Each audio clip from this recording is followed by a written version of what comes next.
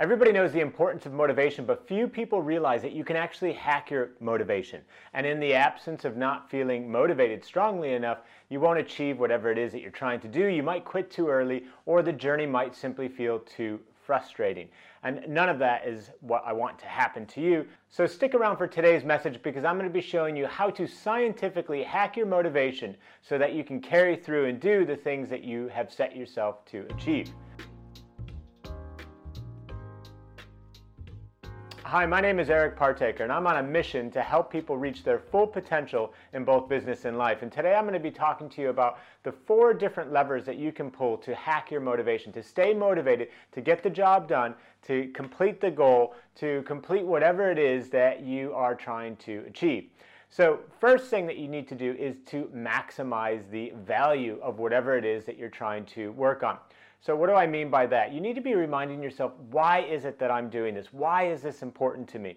What are the benefits that I could be experiencing for both myself, for others?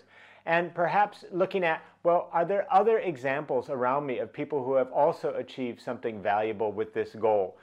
All of that can be sources of fuel for your motivation. All of that can be sources of fuel to really maximize the value. And that's what we're trying to do, is make whatever it is that you're doing feel as valuable as possible. So once again, asking yourself, why am I doing that? What are the benefits that I could be receiving? What benefits could this create for others? And then last but not least, looking around and seeing, well, have other people also pursued this goal? And what benefits did they receive? How was it valuable to them? Number 2, the next thing that you can be doing to maximize your motivation is to maximize what's called expectancy. And what expectancy simply is your belief in your ability to achieve whatever it is that you're trying to work on. Now, there's multiple ways that we can increase our expectancy. All of them center around self-belief.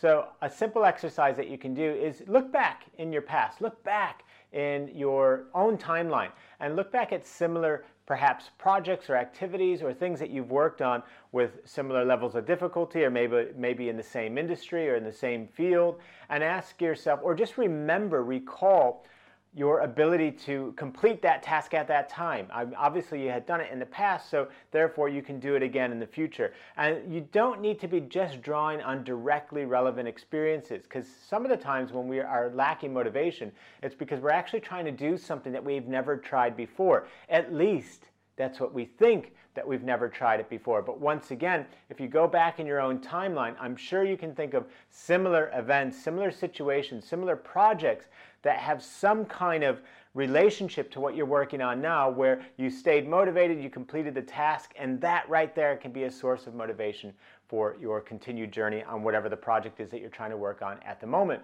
The other thing that we can be doing to increase expectancy is to look at other people who have achieved whatever it is that we're working on. So similar to, as I was saying with value, when you look at what other people have achieved, you can see from their vantage point, why was that valuable for them? And that also can drive or inform why this project or whatever it is that you're working on can be valuable for you. It's the same for expectancy. If you can look at other people who have achieved a similar result, or perhaps have been in a similar situation as you, that right there can be a source of motivation, because if they've done it, then you can do it as well. And there's loads of examples of people who have gone before you. Very rarely, I can't even think of anything personally in my own life, that anything that I worked on or achieved that somebody hadn't achieved before. Virtually everything has been done in this world, and if you think about it in that way, and if you think about other people who have done something similar to what you're doing, that right there can be a source of expectancy. It's not the first time it's been done. You can do it, and you can draw on the fact that others have gone before you as a source of fuel for your own expectancy. So quick recap, where are we so far in the motivation equation? We've talked about maximizing the value, V for value, and we've talked about maximizing your expectancy. So value is, once again, why is that valuable for you? Expectancy is your belief that you can do it. Now there's also 2 things that we need to minimize to hack our motivation. And we need to minimize our impulsivity and our delay. So what are these 2 things? So impulsivity is simply your likelihood of being distracted when it comes to working on whatever this project is, or this task is, or whatever it is that you're trying to stay motivated on. And we need to minimize our impulsivity. We need to minimize our likelihood that we're going to be distracted and start to, divide our attention or lose our focus on whatever it is that we're working on. How do we minimize our impulsivity? Several ways. One is to optimize our environment. How do we optimize our environment? Well, we do that by removing anything in our environment that can be a source of distraction, anything that can make us impulsive in nature. So a key thing in that department would be our phones. Our smartphones, any kind of device like that is very likely to prompt you to want to check it. Could very well be a source of distraction. You could get a notification on the device. You could, the phone could suddenly ring, for example.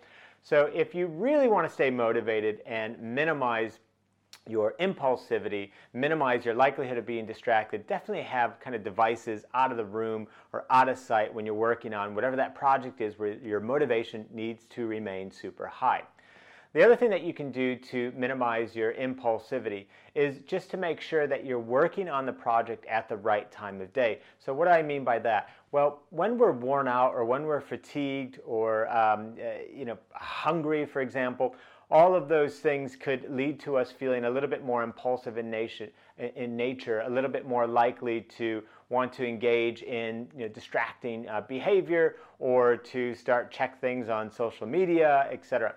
So what we want to do is, once again, make sure that we're optimizing our environment, any devices, phones like that, out of sight, and also make sure that our energy is at the right level.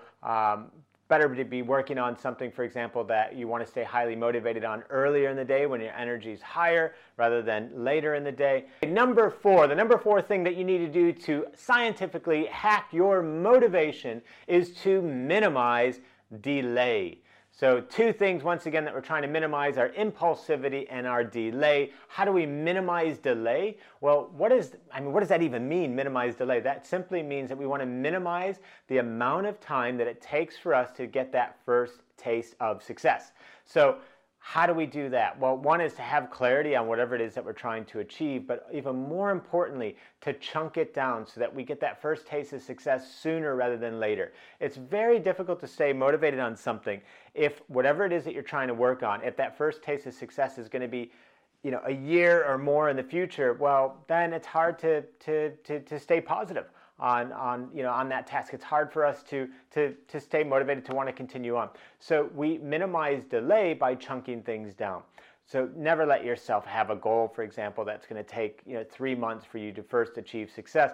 Think, well, how do I, within a quarter, so quarters consists of 13 weeks, right? 13 times 4, that's 52 weeks in a year. A quarter is 13 weeks. A lot of people think it's 12, but we would lose 4 weeks in the year if it's 12 weeks per quarter. So 13 weeks in a quarter. And what we can do with a goal then, if we want to achieve something in a quarter, is we could think of, for example, what are the 13 stepping points to get to that goal? What are the 13 things that I could do in sequence such that by doing them I would achieve whatever it is that I've set my mind to achieve? If 13 weeks is splicing it up too much, well then how about every 2 weeks? How could I break that down? Or once a month, so suddenly a goal that you have for the quarter suddenly becomes 3 sub-goals that you're trying to achieve.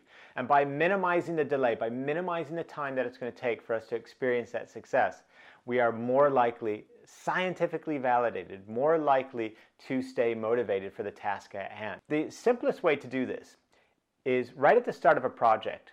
Well, 2 ways actually. So one could be right at the start of the project, and if your motivation is starting to wane, during a project or whatever it is that you're working on, however you want to call it. So right at the start of a project, you can ask yourself, how am I going to maximize the value and the expectancy, and how am I going to minimize the impulsivity and the delay?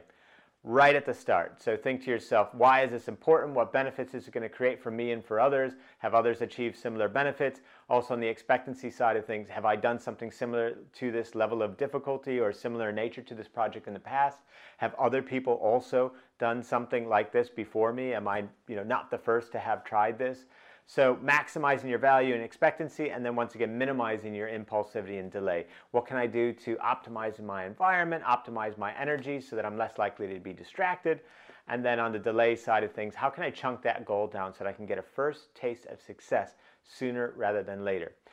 If while you're working on a project or an activity or something where you want to keep your motivation high, if all of a sudden you feel like your motivation is starting to wane, well, you can look at that equation once again. Is that your value is not clear, perhaps? Is your self-belief, your expectancy not clear? What can you do to increase both of those? Or is perhaps the delay time too high? Is that first taste of success too far off in the future? What can you do to chunk it down, bring it a little bit closer? Impulsivity. Do you find yourself that you're constantly not focused on the task at hand? That you're jumping around working on lots of different things? Well, once again, what can you be doing to minimize that? How can you optimize your environment, optimize your energy so that you're going to minimize your impulsivity? So, in summary, you want to increase your motivation? Take this science-backed equation to do it. It will do the work for you as long as you spend your time working in it. Maximize your value and your expectancy, minimize your impulsivity and delay, and you'll find yourself being much more motivated for whatever it is that you're trying to achieve in life. And if your motivation remains high in life, you'll achieve so much more. So I hope you've enjoyed that, and if you head over to my website at ericpartaker.com, you can also subscribe to my weekly Peak Performance Insights newsletter.